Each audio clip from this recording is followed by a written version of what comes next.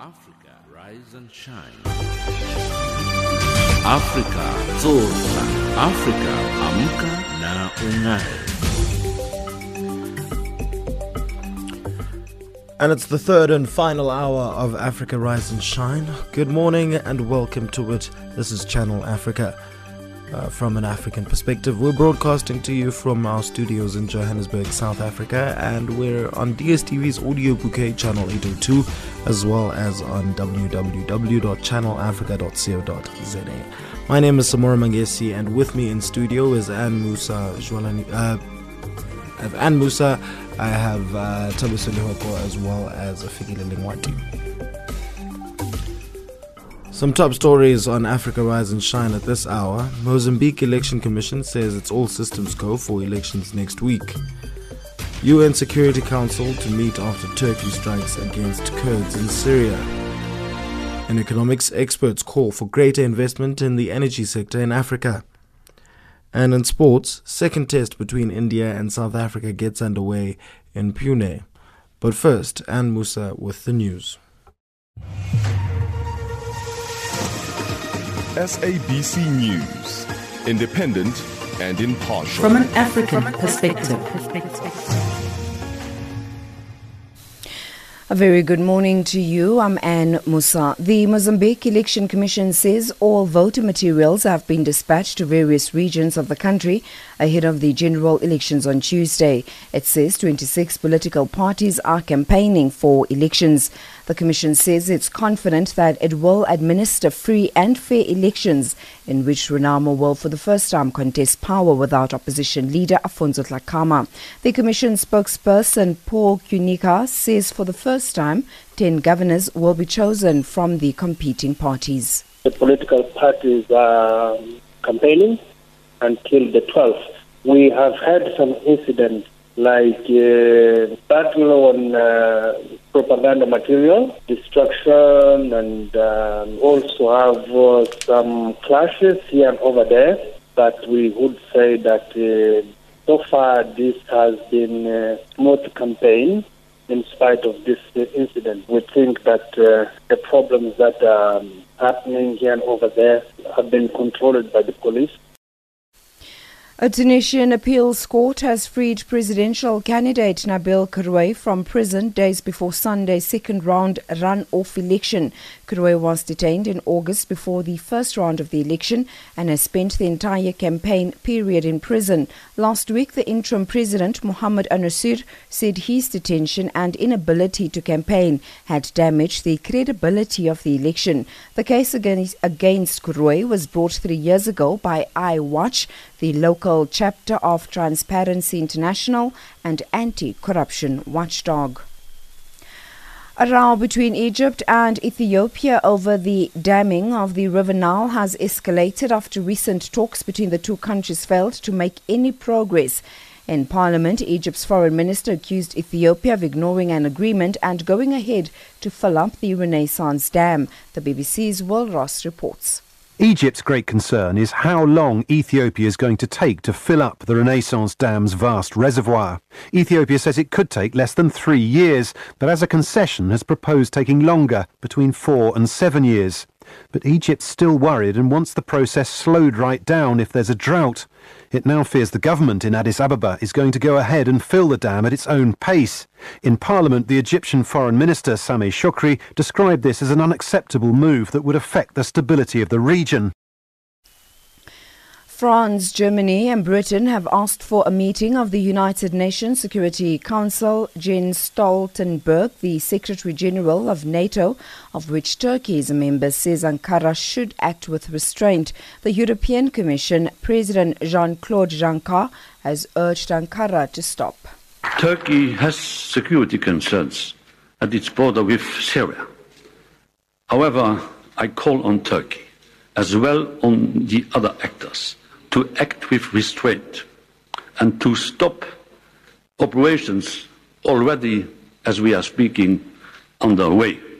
This military action is not leading to good results.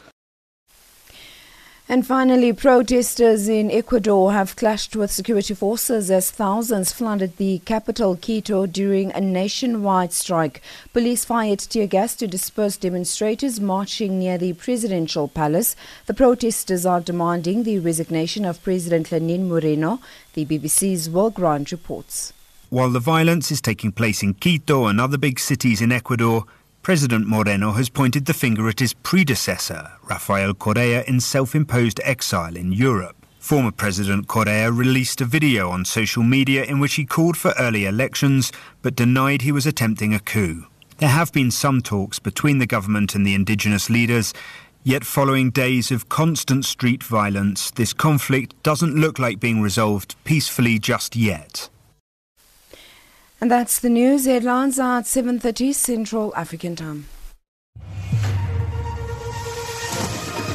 SABC News, independent and impartial. From an African perspective.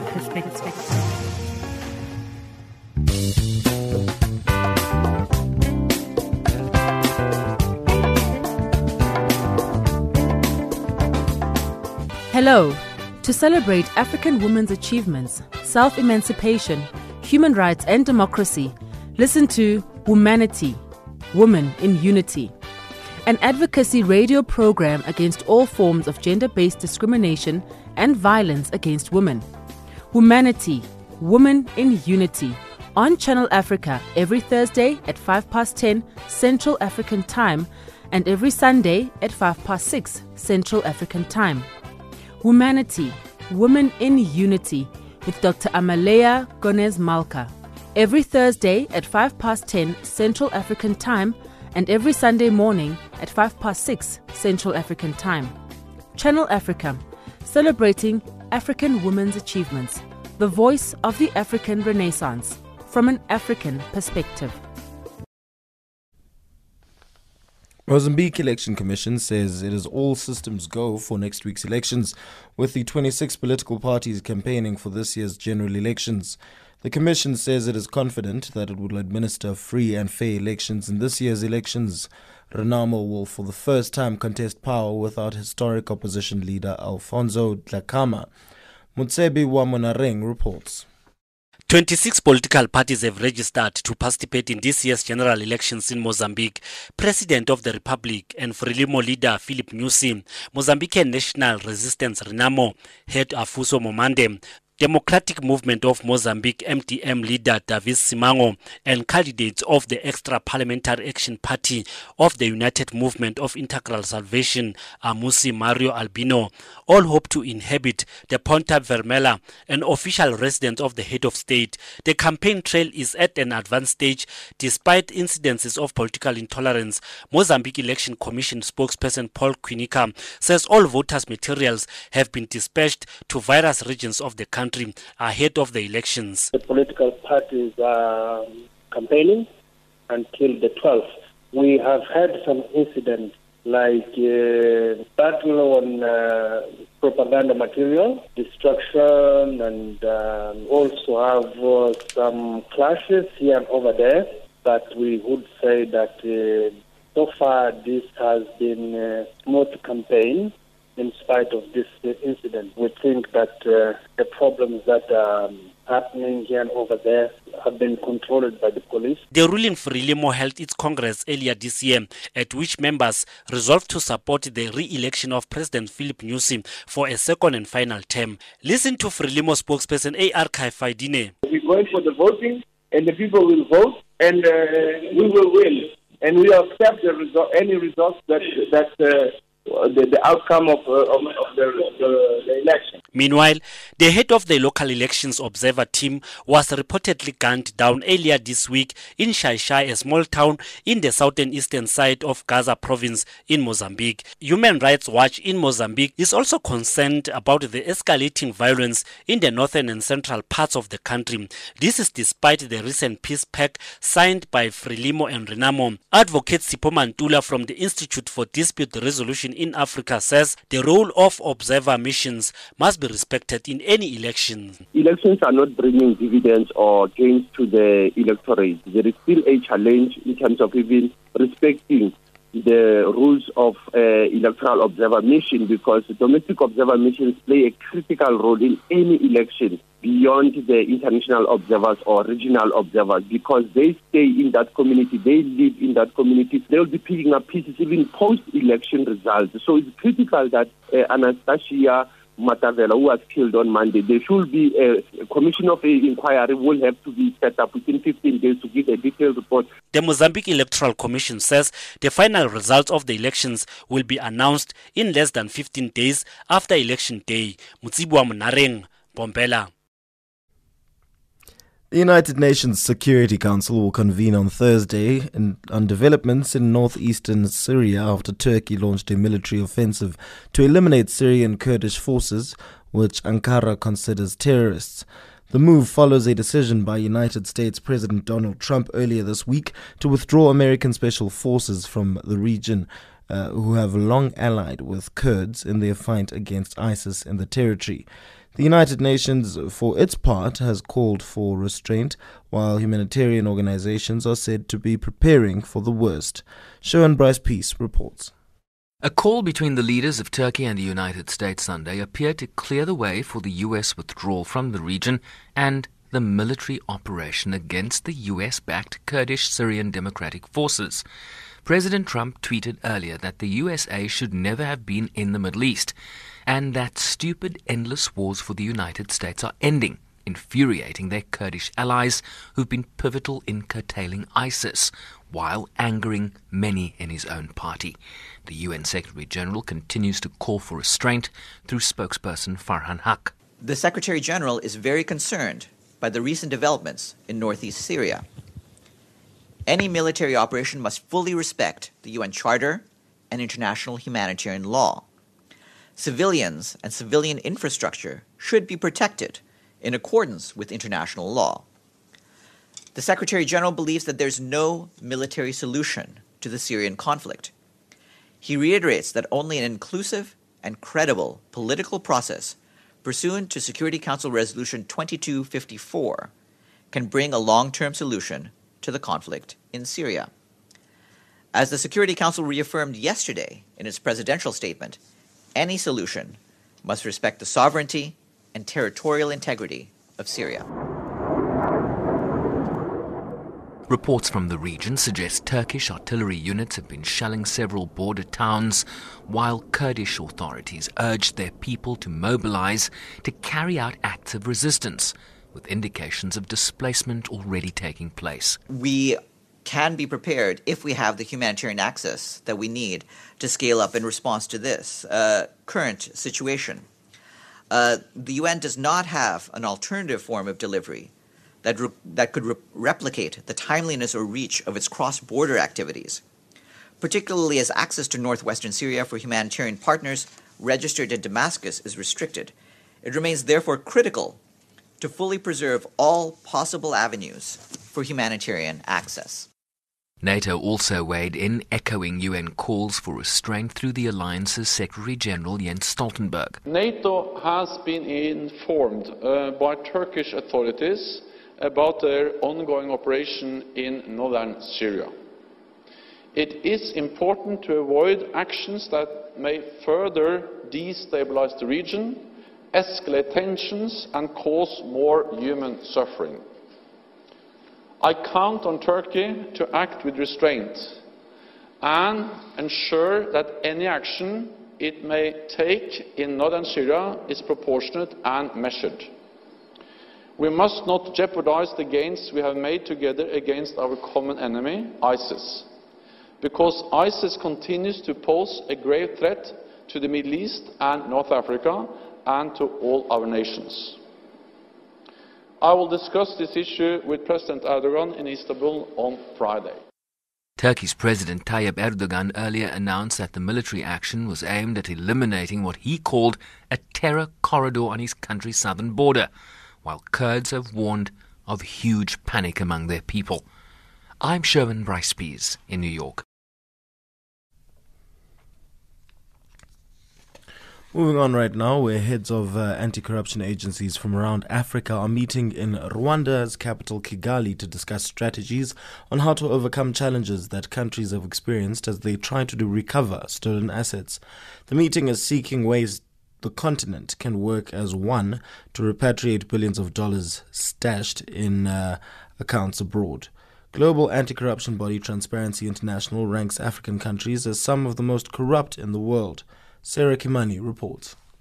From the onset, the heads of anti-corruption bodies in Africa will be dealing with a tall order in their bid to slay the dragon of graft and return stolen monies back to the continent. Charity Chimunya is the Executive Secretary of the African Union Board on Corruption. And as a continent, it is about high time we spoke with one voice in as far as the issue of asset return is concerned. And the more we do this, I'm sure it will result in huge strides in bringing back our money, which we need so much for the development of the continent. Africa loses $148 million every year to corruption, according to the African Development Bank, while at least $1.4 billion of stolen funds was frozen between 2010 and 2012. Less than $150 million was returned, according to the World Bank. Anastasia Murekezize is the ombudsman in Rwanda. Corruption cannot be eradicated only by laws and regulations. We must build partnerships, very strong partnerships, between African countries, institutions and organizations, with high political commitment to fight against corruption and with the support from the public in order to discourage misappropriation of public assets. But even as they put their heads together, questions abound about the continent's leadership's commitment to end runaway corruption.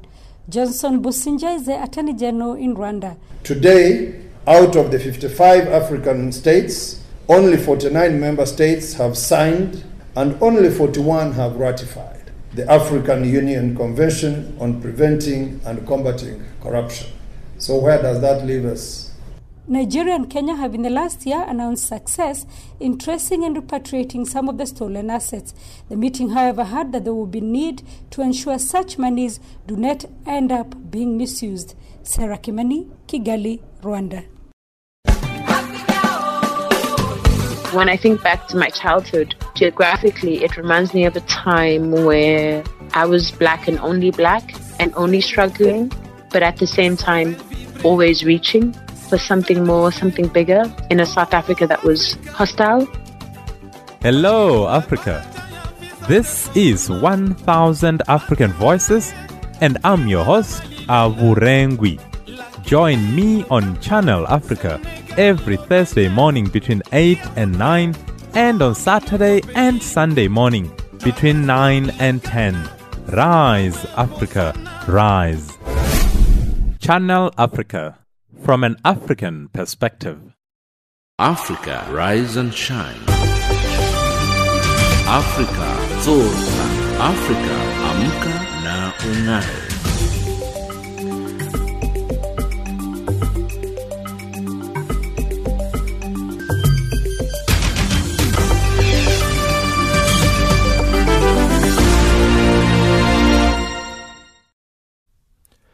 Millions are trafficked around the world each year, and more than 70% of them are women, according to UN figures.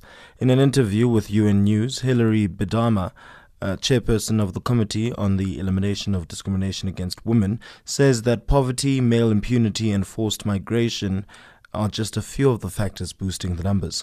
Speaking on the rights of women trafficking victims, Bedema called on countries not to complicate asylum procedures, and that the Committee on Elimination of Discrimination Against Women is scheduled to release recommendations on combating trafficking of migrants next month. Bedema spoke to UN News' Shirin Yassin and started by explaining the broader definition of trafficking women and girls, which is usually linked to sexual exploitation. This is Anna Karmu with UN News. Millions are trafficked around the world each year, and more than 70% of them are women, according to UN figures. In an interview with UN News, Hilary Bedema, chairperson of the Committee on the Elimination of Discrimination Against Women, or CEDAW, says that poverty, male impunity, and forced migration are just a few of the factors boosting the numbers. Speaking on the rights of women trafficking victims, Ms. Bedema called on countries not to complicate asylum procedures, and CEDAW is scheduled to release recommendations on combating trafficking of migrants next month. Ms. Bedema spoke to UN News' Shireen Yassin and started by explaining the broader definition of trafficking women and girls, which is usually linked to sexual exploitation. Indeed, as you've pointed out, trafficking is wider than that.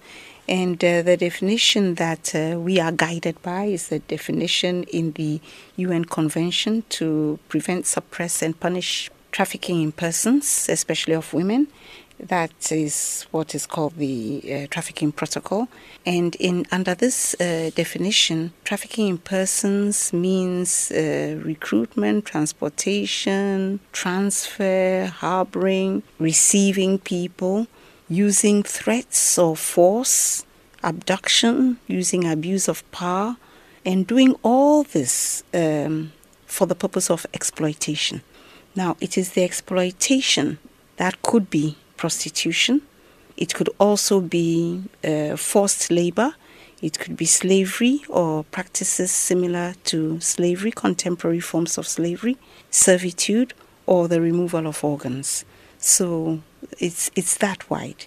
And when there is exploitation involved, it is irrelevant that the person trafficking has given their consent. Do we have some latest figures and numbers about people who are victims of trafficking?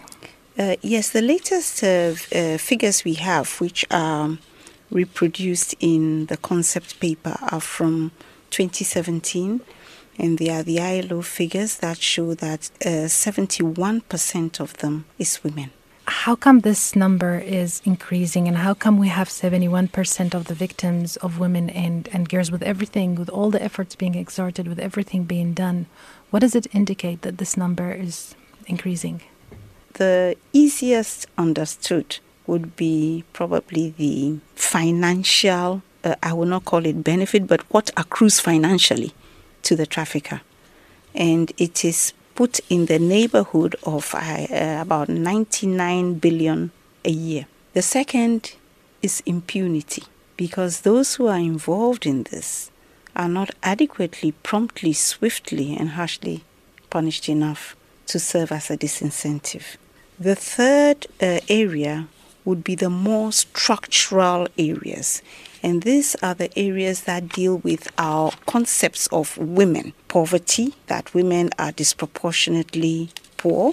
The fact that their access to formal work that is subject to labor inspections is weaker. The more systemic problems of women not being able to speak their mind, male impunity, male entitlement, women's low positions. Then we have other factors like migration, in which context this is, natural disasters, technological innovations, by which means women are lured into trafficking and coerced because they don't also have enough information, the deception part. We also can come to the legal framework, weak laws, weak implementation. So one thing during my research that I read about the rights of women who are victims of trafficking is that they are actually have the right for asylum seeking. Yes. If you can elaborate more on that, and also if you can tell us about what other rights that women are not aware of and they need to know if they were victims of trafficking. First of all, the whole issue around migration and safe migration. And that's Hilary Bedema, chairperson of the Committee on the Elimination of Discrimination Against Women, speaking to Shireen Yassin of UN News. A policeman was stoned to death on Tuesday in Malawi during clashes between pro- and anti-government protesters ahead of President Peter Mutharika's first public meeting since a disputed election. A wave of protests over the maypole has gripped Malawi since May, and Msundwe, a trading outpost west of the capital Lilongwe, has been a hotbed of demonstrations. Channel Africa's George Mhango reports from Blantyre. The killing of a police officer happened in Lilongwe Central Region, which is the stronghold of the main opposition and oldest political grouping, Malawi Congress Party MCP. During the day, embattled President Peter Mutharika, whose election is being challenged in the Constitutional Court, was conducting his first ever political rally. Emmanuel Alifazima, a vivid follower of the developments politically, said the incident could have been avoided if President Mutharika had not held the political meeting with his Democratic Progressive Party zealots. Looking into this situation is very pathetic in such the way that by looking at the human rights, it means like that Malawians were not respecting rights of every person. If we look into this situation, a policeman being killed while on duty is somehow pathetic. We can also talk about the security. Where is the security of the country? Because we know that as a Malawian, we are supposed to respect each and every person, and we have also different roles to play in the country for the benefit of the country. So what I can say is that we should scrutinize on this issue so that the fact on this situation should be, people should understand political and law. Because when we are talking about political, everybody has rights to participate, has rights to associate in politics, and at the same time is also supposed to respect the law. And in this situation, what I can beg is that the law enforcers should deal with the perpetrator. President Mutharika, who described the killing of the police officer as the works of the opposition, asked his supporters to observe a minute of silence in honor of the departed police officer. The angry protesters stoned the police officer to death in Msundwe Township, which is an entry point to Mchinji district close to Malawi's neighboring country, Zambia. Police have since arrested 30 of the protesters suspected to be behind the killing of the police officer who was trying to contain the ugly post-election violence situation. Gracious Moses thinks those behind the killing should face the law. As a Malawian, I see that there is a big problem in our country, a very big problem, mostly politically.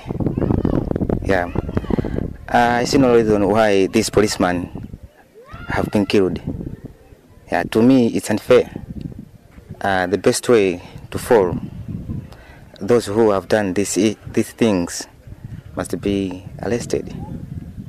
That's how I'm seeing right now. On the same day, another police officer who was beaten up by demonstrators on August 6 and had his spinal cord broken died, police confirmed. Since the protest started in June when President Mutharika was declared winner of the May 21 presidential elections, the law enforcers have arrested close to 70 people suspected of burning government buildings, looting and stealing public and private properties. The protesters, who have the backing of the Human Rights Defenders Coalition HRDC, are demanding the resignation of Malawi Electoral Commission Chairperson Jenny Ansah, claiming she fraudulently declared Mutharika winner of the presidential elections. George Muhango, Channel Africa, Blantyre. Follow Channel Africa on these social media platforms. On Facebook, Channel Africa 1. On Twitter, @Channel Africa 1. And YouTube on Channel Africa Radio. Our website, www.channelafrica.co.za. Channel Africa, from an African perspective.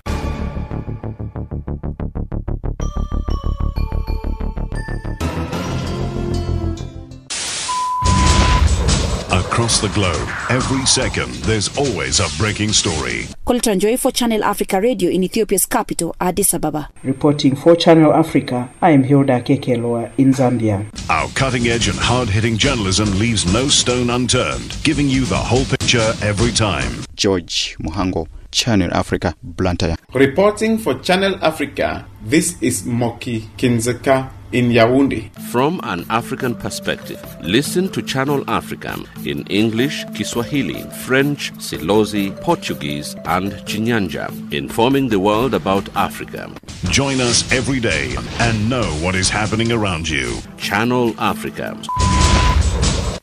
Africa, rise and shine. Africa, zorka. Africa, amka na ung'are.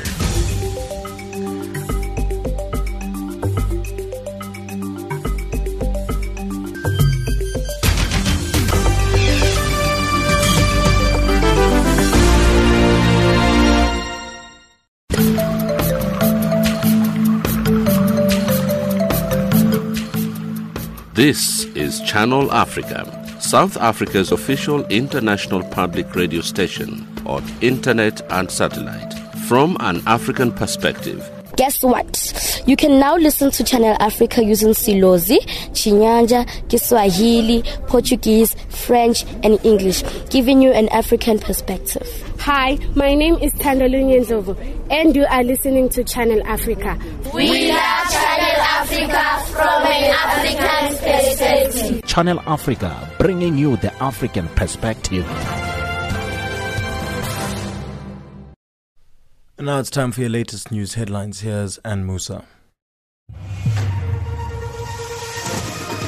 SABC News, independent and impartial. From an African perspective.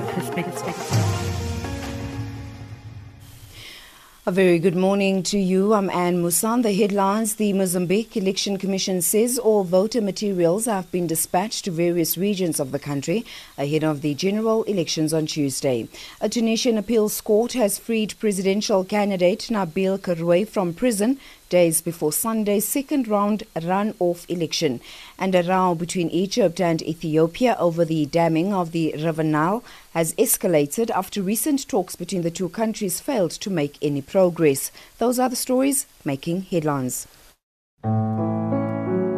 Self-confident, on top of the situation, capable of picking up improbabilities, contradictions. He was imposing. He was a very tough negotiator. He didn't come up with a statement to the negotiations of trying to take revenge, of blame, criticism, bitterness, retribution. What he did was to get into the mind of his adversary. I don't think the 27 years was a waste. It was quite crucial in the making of who he turned out to be. Nelson Mandela, the key to our freedom, reconciliation and unity. Malawian nationals who constitute the majority of the diaspora community in Zimbabwe have called for the lifting of sanctions. A few weeks ago, the SADC agreed that the 25th of October shall be a day set aside for member states to demonstrate against sanctions in Zimbabwe. Simon Muchema reports from Harare. Malawians living in Zimbabwe have added their voice to the call for the removal of targeted sanctions against a number of Zimbabweans. This comes following a decision by SADC a few weeks ago to set aside the 25th of October this year as a day for the call for the removal of sanctions on Zimbabwe. While fellow Africans are insisting targeted sanctions are hurting Zimbabwean citizens as well as the region, Western countries say sanctions are targeted and have no effect on ordinary people. Zimbabwe is currently experiencing serious socio-economic challenges, which SADC member states say are partly caused by the sanctions. During a meeting at the Malawian embassy in Harare, the ambassador, Eni Kumwenda, had this to say. The Malawi community is ready to participate and to stand in solidarity with our brothers and sisters here in Zimbabwe. Basically because, one, we are here in Zimbabwe. Whatever every Zimbabwean is feeling, the pinch they are feeling, all Malawians are also feeling it. Secondly, it's whatever is happening here, it's affecting the neighboring countries, including Malawi. So there's no way we can just sit and watch without demonstrating and show our solidarity with our fellow Zimbabweans here. Kumwenda added that the sanctions have partly contributed to the economic challenges in Zimbabwe, and this has a triple effect on the entire region. Zimbabwe is having cash, fuel, electricity, hospital drug shortages, and many more challenges that require concerted efforts from the region to fix. Some feel the challenges are as a result of contested polls, gross human rights abuses, hence the targeted sanctions on alleged perpetrators of those atrocities. Ambassador Kumwenda explained. The first reason ndionena kuti one yapanga contribute to the situation where we are right now. I think we need to understand what I'm saying. It has contributed. It's not the sole reason, but just a contribution to the economic situation and the suffering which our fellow brothers and sisters in Zimbabwe are going through, including Ifeos. Inasmuch as Zimbabwe was the breadbasket for Africa in the 1990s, citizens from regional countries also felt the country was economically better. However, today the situation in Zimbabwe is different and citizens have no choice but to migrate to South Africa. Youths are the worst affected, the Malawian ambassador said. So when you look at me, I'm very passionate about the youth, the children and women. And when you look at the pain and suffering which they are going through, I just want to pick on Ngati Achinyamata. Okay? Achinyamata, they are actually looking for Masikwena Mabwera and the third generation. You can see they would really want to look for opportunities beyond Zimbabwe. Komano, they are restricted in terms of because they are not like a priority. And with the sanctions, when you just say, I'm from Zimbabwe, already you have closed the journey, your doors. The problems in Zimbabwe have affected the region, hence the call by SADC to unite against the sanctions, Kumwenda added. Every week, to Makandima illegal immigrants. Why? These are also youthful Malawians traveling looking for employment opportunities. So instead of them maybe kuzango therapa Zimbabwe, they are going even beyond kukafika kuti ku South Africa. But when you look at what is happening in South Africa, what is happening in South Africa, partly also is because of the collapse of the economy in Zimbabwe. My human smugglers, they have also taken advantage. Okay? So they will say, okay, just give us this money, tikakuthandisa and kudusa my border. But it is not possible. This just shows kunena kuti in as much as it's a Zimbabwe problem, but it has affected the entire region. In Harare, Zimbabwe, for Channel Africa, this is Simon Muchemwa.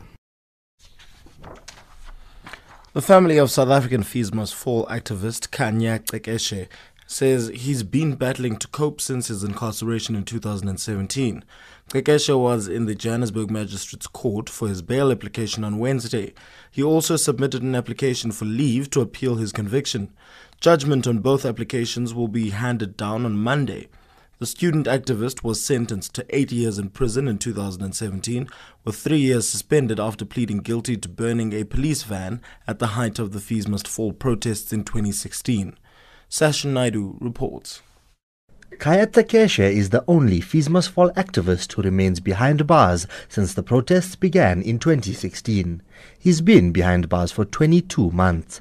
Cekeshe is serving a 5-year jail term at the Leeuwkop prison after he was sentenced on the 4th of December for his involvement in the protests for free higher education. His mother, Takazi Cekeshe, says her son is trying to stay strong, but he has been battling with health issues in prison. He tries to come across as a strong person. That's how Khanya is, because I think he's trying to be, he doesn't really want us to see that it's actually tough in there. He's really not coping. He's been sick, I don't know how many times. 2 weeks ago, he was he was seriously sick. So that alone shows that he's really not coping where he is. Well, he was hoping that he will be released today. Now that we've been given Monday, I guess, he has to hold on to that hope. What other choice does he have? Takeshe made 2 applications in the Johannesburg Magistrates Court. His new legal counsel, Advocate Tembeka Nqukaitobi, submitted a formal bail application on his behalf and an application for leave to appeal his conviction. Nqukaitobi argued that the state has no evidence of any wrongdoing against Takeshe, and if he had pleaded not guilty, he would have won his case. Nqukaitobi told the court that the student activist was misled by his previous attorney, who gave him poor advice, thus resulting in his incarceration. However, the state has opposed both applications, saying that Takeshe willingly admitted to his crimes. His mother says all she wants is to see him back in class. Look, as a mother, really, I don't even want to talk to you guys today because I'm really sad. I'm on the verge of tears right now because I had hoped that I would be taking him home. I mean, he's just a child who was fighting for a better education in terms of fees for everybody, you know. And we all know that in South Africa, studying in high education, it's very, very expensive. So he was just there to assist, you know, and unfortunately, this is where he is today. It's really sad. It saddens me. All we want as his parents is to see him in class, studying. Meanwhile, EFF Student Command members staged a picket outside court in support of Takeshe. EFF Student Command President Mandla Shikwambana. Today we are here as the EFF Students Command to give support and moral of support to Khanya bail application. We want Khanya to be given a bail by the state. We want the state to consider the bail application of Khanya and Khanya be released from prison. He comes and further his studies from outside. Because he is a student, by the way. He does not belong in prison where he is today. And it's a fact that Khanya is not a criminal. It's a fact that Khanya never stole anything from anyone. But yet he remained in prison for quite a long time now. It's almost 3 years Khanya in prison. So it's long overdue that Khanya must be given a bail and he must come out. Takeshe will spend a few more nights behind bars before judgment on both his applications are handed down on Monday. Sasha Naidu, Johannesburg. South African President Cyril Ramaphosa says the reforms that government is implementing to stimulate economic growth are reasons for hope. Ramaphosa was delivering the opening remarks at the first meeting of the Presidential Economic Advisory Council at Teines in Cape Town. Lulama Macha reports. It was the first meeting of the Presidential Economic Advisory Council. The 18-member council brings together prominent economists and technical experts drawn from, among others, academia, the private sector and labor. The president says some of the reforms are reviewing visa regulations and the release of the spectrum. So much work is now underway to ensure that we do increase the level of confidence and that we regain the credibility and the trust not only of the market but also of our people as we implement these reforms that already enjoy a great deal of support from a number of role players in our country. Ramaphosa also says the cabinet is still deliberating on the paper detailing how the challenges facing Eskom are to be tackled. The integrated resource plan dealing with our energy strategy and policy going forward is under discussion at the cabinet level and will soon be released for public comment. The paper detailing our approach towards Eskom will be tabled at cabinet shortly. This is a very important exercise because it consolidates all the work by Eskom's board and the management, government departments, and the various task teams advising government to turn around our electricity entity and to reform energy markets. He added that an investment advisory council as well as state-owned enterprises council will be appointed soon. Lulama Macha in Parliament. I am an African. I owe my being to the hills and the valleys, the mountains and the glades, the rivers, the deserts, the trees, the flowers, the seas, and the ever-changing seasons that define the face of our native land.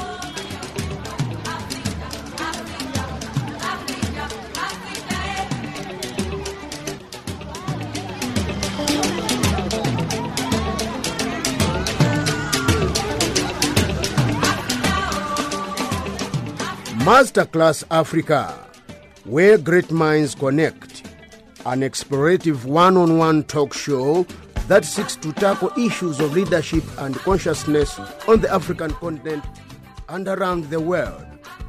Masterclass comes to you every Fridays, 8 o'clock to 9 o'clock Central African Time. Channel Africa, bringing you the African perspective.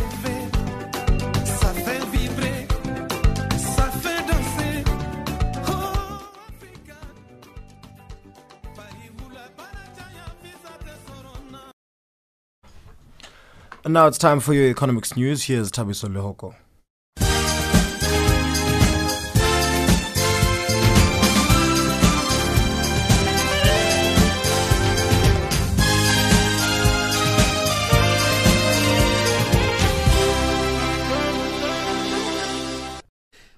Good morning. South African President Cyril Ramaphosa has announced that he will appoint two more, one investment and another one state-owned entities. He made the announcement at the first sitting of his Presidential Economic Advisory Council. The 18-member panel met at Ramaphosa Steenhuis offices in the mother city of Cape Town on Wednesday. In his opening address, Ramaphosa said he was optimistic that the economy would eventually begin to improve. All these reforms and the initiatives that are now underway are reasons for hope. There is hope on the horizon. Our latest approach to the international bond market was met with enthusiasm and reasonable pricing as well. Growth rebounded in the second quarter of 2019 with GDP growth of 3.1%. It is my hope that the Council will direct its efforts towards practical solutions to the complex and pressing challenges our economy faces. African countries have agreed that the fossil fuel energy sector is a major component of their developmental plans, while also recognizing that global warming is a major threat. African energy ministers are a part of the delegation at the Oil and Gas Conference underway in the city of Cape Town, South Africa. Equatorial Guinea's Energy and Hydrocarbons Minister Gabriel Obiang Lima says that there should be a balance between what Africa needs for its development and their approach to issues of global warming. If we don't promote growth and capitalism and those values, it's not capitalism the way you see, we are never going to take our resources and be real stewards of our resources. We are going to always wait on others to come invest, and we are at the begging end. It's time for us to be real stewards of our resources and drive it up. The wealth of top state officials, including the Kenyan President Uhuru Kenyatta and his deputy William Ruto, will be made public under a proposal that seeks to make Kenyans aware of public servants' riches.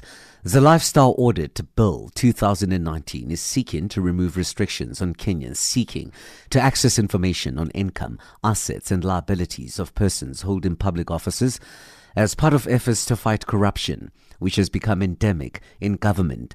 The proposed law will demand the self-declared wealth declaration forms are made easily available to the public through a website or an unrestricted database hosted by the Ethics and Anti-Corruption Commission. Letseng and Gao diamond mines have been fingered by the Kimberley Process Civil Society Coalition for violation of human rights in Lesotho's mining sector. The recently released report titled Real Care is Rare says that the diamond sector is at crossroads with urgent need to balance its precious commodity amid the brutal violence and gross injustices within the sector. The KPC-CSC is a coalition of non-governmental organizations that amplifies the voices of communities affected by diamond mining and seeks to align the diamond sector with standards of good governance and responsible corporate conduct. Mozambique Rovuma Venture, a consortium owned by the Italian energy company Eni, the US oil and gas giant ExxonMobil, and the China National Petroleum Corporation, has announced its initial investment decision that includes the construction of 2 liquefied natural gas plants, with the capacity to produce 15.2 million tons of LNG per year. The gas comes from Rovuma Basin Offshore Area 4, in which Eni is the operator. MRV is separate from Eni's Coral South floating LNG project. The US dollar is trading at 359.61 Nigerian naira, 10.92 Botswana pula, 102.65 Kenyan shilling, and 13.12 Zambian kwacha. In BRICS currencies, $1 US will cost you 4.9 Brazilian roll, 64.98 Russian ruble, 70.89 Indian rupee, 7.13 Chinese yuan, and 15.20 to the South African rand. It's also trading at 81 pence to the British pound and at 91 cents to the euro. Gold $1,508, platinum $890 per ounce. Brent crude oil $58.17 a barrel. From an African perspective, you're listening to Channel Africa.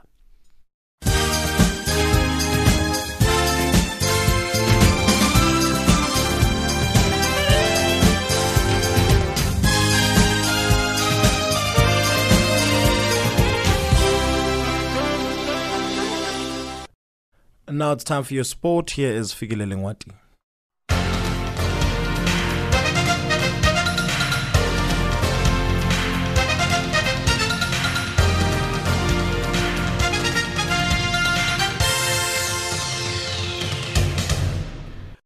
In this hour, we begin with the ongoing cricket test in India. India is 57 runs and more for 1 wicket loss. India's skipper Virat Kohli won the toss earlier and elected to bat in the second test against South Africa in Pune today. The hosts, who lead the 3-match series 1-0, made one change to their starting lineup from the previous win on Sunday. India still in on the crease. And South African Premiership side Mamelodi Sundowns and Wydad Casablanca of Morocco will meet for the 4th consecutive season after the CAF Champions League group draw was made in Cairo last night. Seeking a 3rd consecutive title, Esperance are in Group D with 3 former champions, Raja Casablanca of Morocco, JC Kabylie of Algeria, and V Club of the Democratic Republic of Congo. Record 8-time champions Al Ahly of Egypt will face former champions Etoile Sahel of Tunisia. Twice runners-up Al Hilal of Sudan and Platinum of Zimbabwe in Group B. Still with football news and the draws, South African Premiership side Mamelodi Sundowns will see to it that they also go further in the Telkom knockout. A draw was conducted yesterday. South African Premiership side Kaizer Chiefs will meet Cape Town City in the Telkom knockout opening clash away from home. The draw was conducted in Johannesburg and the tournament will commence from the 19th of this month until the 14th of December. Baroka FC won the tournament last season after beating Orlando Pirates in the final. Chiefs goalkeeper Daniel Akpeyi says it is time to win a trophy. Well, I will talk more on Kaizer Chiefs because we've been chasing to get a trophy, for some seasons now, and I think it's a fresh start for a trophy, and we are working hard, and we are looking forward to make sure that we start winning something from this season, rather from this year. Starting with Telkom, even starting from the weekend game that we're going to be playing. So it's very important because every win motivates you to the next one. But again, we have to start with one. Well, you see, though we are on top today, but you see, it calls for more challenges because we are not perfect yet. We're still trying to work out, things in every department of the team. But so far it's been going good, and we hope that we continue with this momentum because it only takes this momentum that will lead us into, winning trophy going ahead. In rugby news, after extensive evaluation, World Rugby and the Japan Rugby 2019 Organizing Committee have announced an update regarding the predicted impact of Typhoon Hagibis on this weekend's Rugby World Cup 2019 pool matches. This includes the decision to cancel matches on safety grounds. Based on the latest detailed information from the tournament's independent weather experts, Hagibis is predicted to be the biggest typhoon of the 2019 season and is highly likely to cause considerable disruptions in the Tokyo, Yokohama and City of Toyota areas throughout Saturday, including likely public transport shutdown or disruption. As a result, World Rugby and the Japan Rugby 2019 Organizing Committee have taken the difficult but right decision to cancel matches in the affected areas on safety grounds. The impacted teams have been informed and are understanding for matches that do not go ahead as scheduled. 2 points will be awarded to each team in line with the tournament rules. Russia's anti-doping agency chief Yuri Ganus believes that data handed from the Moscow laboratory to the World Anti-Doping Agency has been intentionally manipulated. He told the German magazine Der Spiegel yesterday and expects tough punishments. That's the sport news this hour.